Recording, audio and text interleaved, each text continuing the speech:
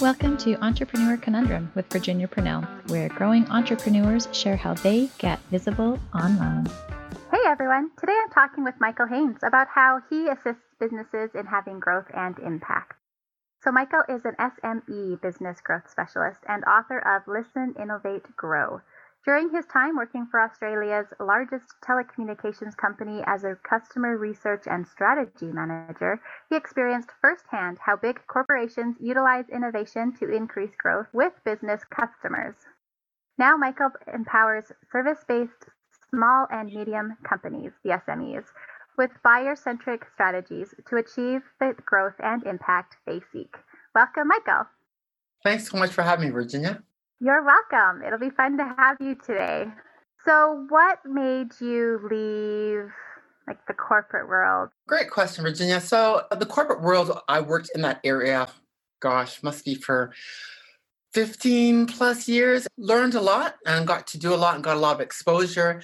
And as mentioned, so working at the telecommunications company here in Australia was where I got really into the business to business space and really got to see how if you leverage business innovation, which is about putting new introductions and new improvements into your business across various areas, how that could drive growth. And so learning all of these things was really good, but I've always had an interest and passion about working with entrepreneurs, small and medium businesses, to really help them get to their true potential so that they can have greater impact. And also, Virginia, so that I could have greater impact. Because working in big corporate, you learned a lot, but in terms of actually getting that to that end state of actually getting some true achievements met, didn't always happen. But whereas when you're working with small and medium-sized businesses, you're working with the business owners, with the CEOs of those organizations, with their teams, you're really able to have an impact and able to help them achieve what they're trying to achieve and take them from just being geniuses of working in their business to being able to work on their business to drive growth. And so something I've always wanted to do, and I just felt back in 2010, that was a good opportunity for me to get out there and put my skills to use to help my people where I really truly want to be working with SMEs. And I've been here ever since. That's cool. And you kind of hit that wave of the influx of people starting their online stuff. Yes. So I work with service-based businesses. So some are online and they could be offline. So I work with the likes of your professional service firms, IT firms, financial service firms, training organizations as well. So I work with business owners and leaders that are operating in both online and offline space. But yes, it was a great time to do so and been doing it and loving it ever since. That's key, right? So what are some common mistakes that you're seeing some of your clientele making? So there are a few. Some common ones that stand out are what you may have even heard the term spray and pray marketing. And so business owners will tend to often sometimes jump onto that new shiny marketing tactic that they're hearing, whether it be, TikTok or Instagram, and they will just get out there and spending lots of money, doing the likes of Facebook ads. And you really have to understand, who are your customers? And I focus with service-based firms that are trying to get other business customers. So in that B2B context. And in B2B, we have to understand not just the customer as a company, but we have to understand who the buyers are. And often I find business owners are spending lots of money throwing things out there without understanding who the buyers are, what's important to them, and how they buy. Because if you're buyers, if you're selling, let's say, IT services, and if you're selling into a CTO, if he's not on social media where he looks for information, advice, and recommendations, then why are you there? So it's very important that you understand who the buyer is, how they buy, and then you put your efforts and your investment into those channels and tactics that your decision makers are using when they're trying to decide on the products, services, and solutions they're seeking. So that's one big area that I find that needs a bit of work. Another area I would say would be about marketing and sales not working together. And often they're working quite separately and independently. And Virginia, this is particularly problematic in the business-to-business space because business buyers do a variety of their own research in terms of how they are looking to find product, services, and solutions. And now in this particular environment, business buyers are seeking advice, information, and recommendations how to take their businesses forward. This requires that marketing and sales work together. Marketing needs to be true strategic marketers to provide the insights around what's happening in those industries, in those markets, and what buyers are looking for. And sales needs to be given that kind of tools and information so they can have those strategic discussions. So your sales discussions are actually consulting discussions, road mapping discussions to say how you're going to take that business forward, how you're going to work with them to achieve their objectives. So those are probably the two big things that I'm really seeing right now in the B2B space, where small and medium-sized businesses trying to grow are having a bit of problems because they're doing those two things of not understanding the buyers and doing the right kind of strategies and tactics, and also marketing and sales not working really hand in hand very closely to serve the needs of those business customers, those business decision makers. Focusing on the research that you've done with your who and where they hang out and stuff like that, what do you do to get in front of them? Very good question. Is I very much try to practice what I preach. And so I'm very big on what I call listening, making sure I get an in-depth understanding of my target audience, the buyers. So the kinds of things that I do is I do work with industry professional associations. So those related to professional services, IT, telecommunications, which are three of my target segments. So industry associations, I do some writing as well. So I write for Inside Small Business Magazine and Dynamic Business Magazine, which are two magazines that have very large audiences with small and medium-sized CEOs, again, which is my target audience. I love to do a lot of speaking. So podcasts are a big part, and the speaking platform is a big part of my marketing strategy. So getting onto podcasts that serve small and medium-sized businesses, the leaders of those organizations looking to grow, getting onto those podcasts so that I can get my message out.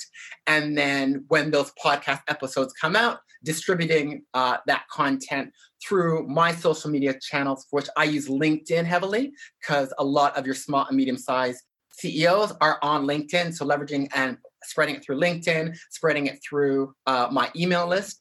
And another thing that I'm doing more now, Virginia, is partnerships. So I'm collaborating with other consultants who are servicing SME CEOs, and also some larger coaching organizations that are servicing SME CEOs. I'm doing some work providing workshops. So writing, speaking, and partnership are, I would say, my three core strategies to get into the target audience that I seek to serve.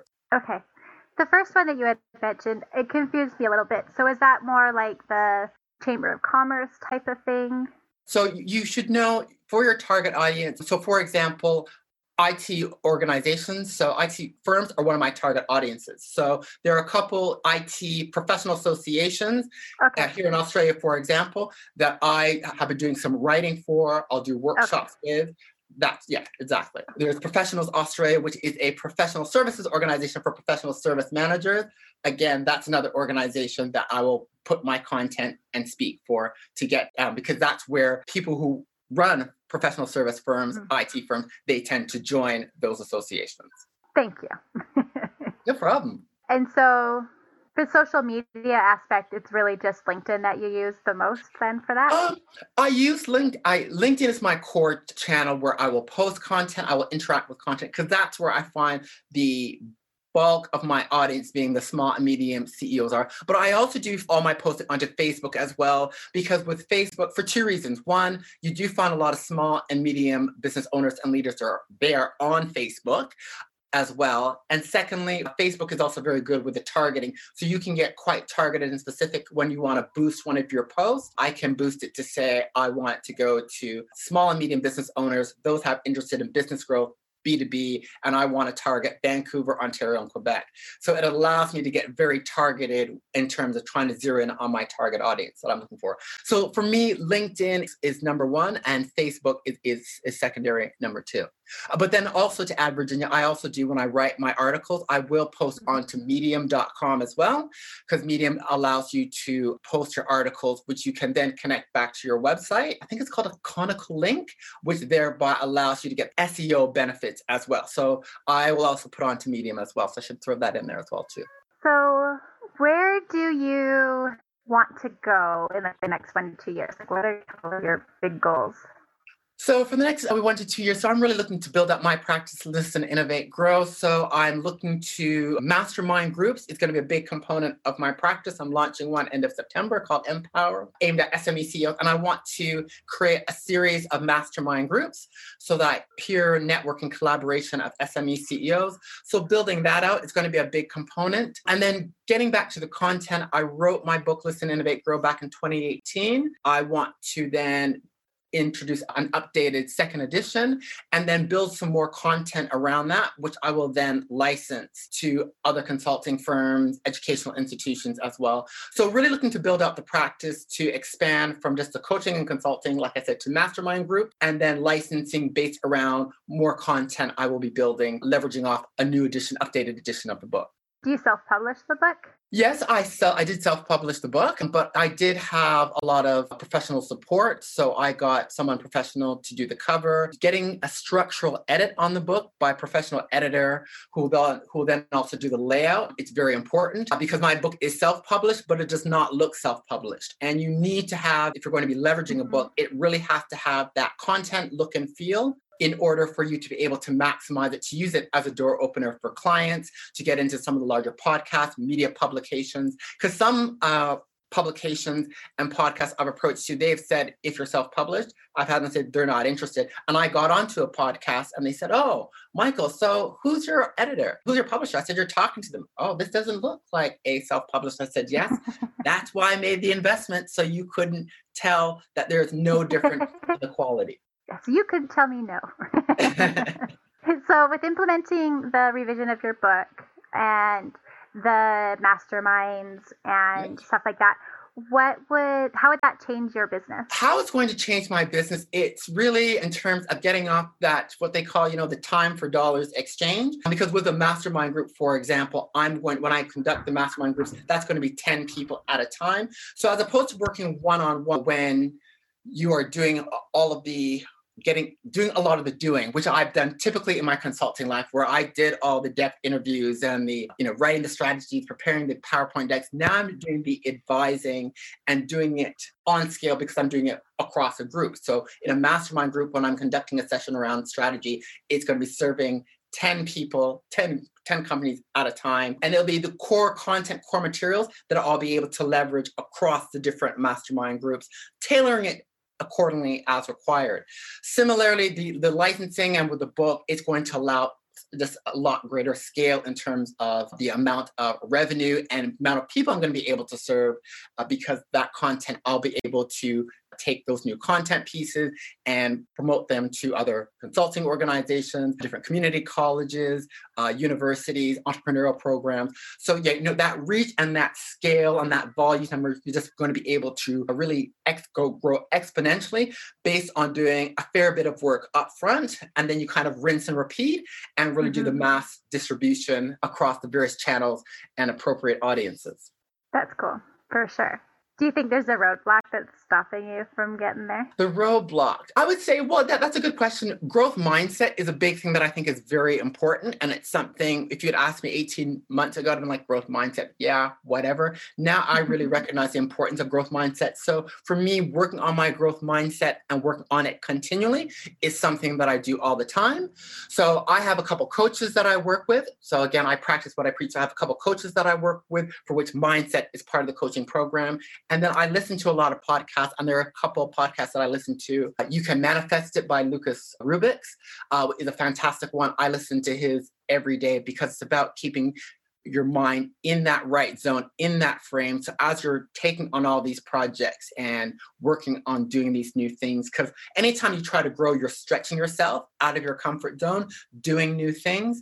You need to have that mindset to be able to work through those challenges when you have to step up to make the investment of time, effort, and money to be able to say, yes, I am going to invest in that coaching program. I am going to go and attend a mastermind myself to build my skills. And yes, that's 5 figures, but having the mindset to recognize it's part of the growth in me, in building, listen, innovate, grow, and what I want to do. That all comes back to mindset. And so mindset, it can be a roadblock, but it's something I'm working on. And so hence it's why I've made quite significant progress since I've published a book in 2018 and now starting to take the business to the next level. I would say that getting my mindset right has been critical to why now I'm getting some of the traction and I'm seeing the progress to where the business model that I want to create for the firm is starting to happen.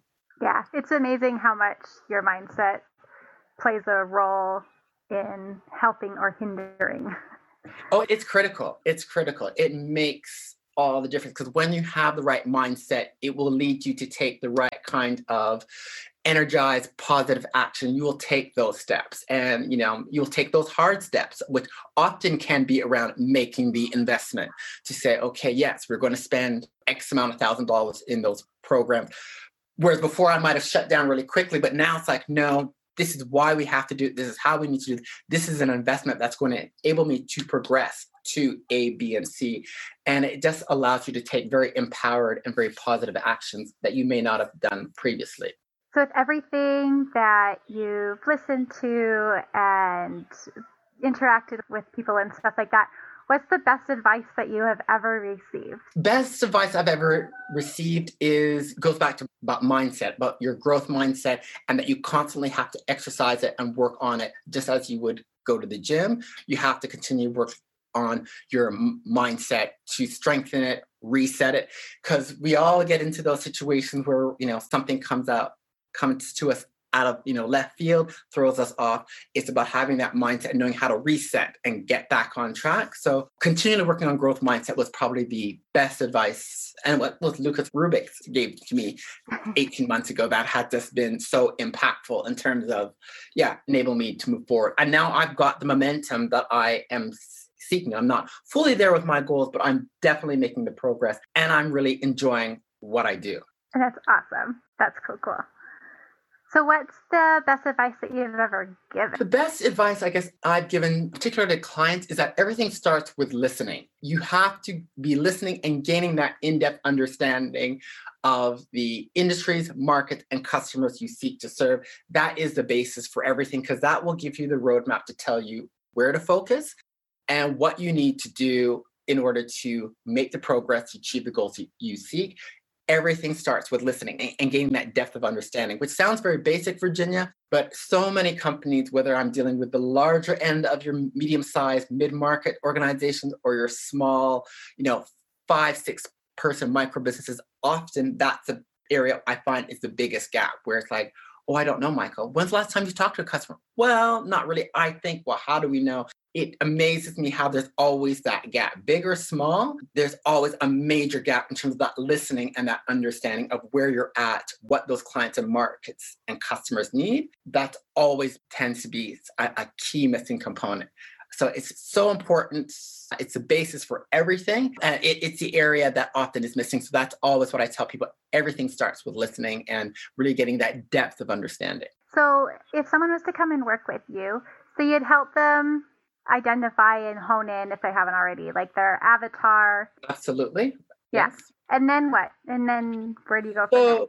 Great. So making sure we get very clear, making sure we're getting clear on what their goals are and what they're trying to achieve, making sure we have an understanding of, so based on their strengths, their goals, their competencies, what industries and markets they should be focusing on, what kind of customers they're going after. But then again, because it's B2B, we take it to the next level. We need to know who those buyers are, what is important to them, and how they buy. Because then by having an understanding of that through listening, through doing research, that will give us the clarity and focus on ultimately the three things every business needs to have as part of their growth strategy in terms of knowing what to deliver in terms of your services, solutions, advice, how to deliver in terms of the kinds of support, customer experience, buyer experience, and then how do you promote and engage to those buyers. It's all based on having that understanding of who the buyers are, what's important to them, how they buy. It enables you to answer those three elements of what to deliver, how to promote and engage. And so once we work through all of that, through doing workshops, through doing analysis, then I have the clients prioritize to say, okay, what are going to be some of the key areas that we're going to start on working on first? What should be the two or three key projects? So with small, medium-sized businesses, they often have limited resources. So we have to break things down in terms of, okay, what are we going to focus on first as we'll call it phase one? What are those key projects, key initiatives? And then breaking those down to what are the key tasks what resources, so they have an action plan to move forward. Is there anything that I haven't asked yet that you'd like to? I guess one area we haven't touched on that I'd like to talk a little bit about, which I feel is very important for small and medium businesses to recognize, that in order to grow, you really need to be looking at how your company, your business can business innovate, because business innovation is the key. That is how you grow. And by business innovation, a lot of people think business innovation as just solely around product or technology, but business innovation is looking across within your business and across 5 key areas, whether it be your products you offer, the services you offer, the systems and processes that you undertake, your organizational innovation. So have you thought of things like outsourcing, partnerships, strategic alliances, marketing innovation? So what are the different kinds of marketing strategies and the B2B specific strategies for operating B2B? Looking across those 5 elements and to say in your organization, based on your customer buyer needs, what areas can you improve, change, or make new introductions across one or more of those areas? That's how you drive growth. And there've been a lot of studies, Virginia, across high growth firms. So those firms that are growing 20% more year over year. And firms that have high growth are ones that business innovate in at least 2 areas over and above product. So everyone thinks it has to be big innovations around technology. No, it's around looking across your business, across those 5 elements, and saying, align with market customer needs, what areas can we change and make improvements across multiple areas? That's how you drive growth. But again, it starts with that listening, that understanding. But business innovation is critical. That is how you drive growth. And it's something that understanding that you've got those across those 5 areas that you want to be looking at. And it could be incremental, it might be more substantive, but it's doing those innovations, those improvements, those changes. That is the key on how you're going to be able to really drive growth within your firm. Yeah, have everything move, basically each area, each pillar move in the same direction with the same goal. Yes, but like the same information, right? Like yes, exactly. Based on understanding, who your customers are, what are they needing, what's of importance to them, then you can look across those 5 areas and say, well, within your firm, what are the opportunities that you can be making changes and improvements to really capitalize and meet those buyer customer needs, so that you can get your current customers to be buying more from you and hopefully referring for you, that you can expand into new markets so that you can gain new customers. It all stems from that depth of understanding, and then looking to see across those 5 elements, where are the opportunities to change and improve to really meet the needs of current customers and also get new customers as well. That's the key to driving business growth and to getting our SMEs to thriving and growing and moving in the directions and gaining the impact that they're ultimately seeking. It's so true, right? Well, thank you so much for being with us today, Michael. Where can people go to find out more about you and what you do? Sure. So to find out more about what I do and to get some information and resources around how to drive business growth, go to listeninnovategrow.com. So listeninnovategrow.com, all one word. There's a number of resources there to assist, as well as to get understanding about the different services that I offer to support our SMEs. Great. Thanks, Michael. Have a great day. We'll chat soon. Okay. Thank you. Thank you so much for joining us today. Be sure to subscribe and leave some love through a review. And I'll catch you on the next episode.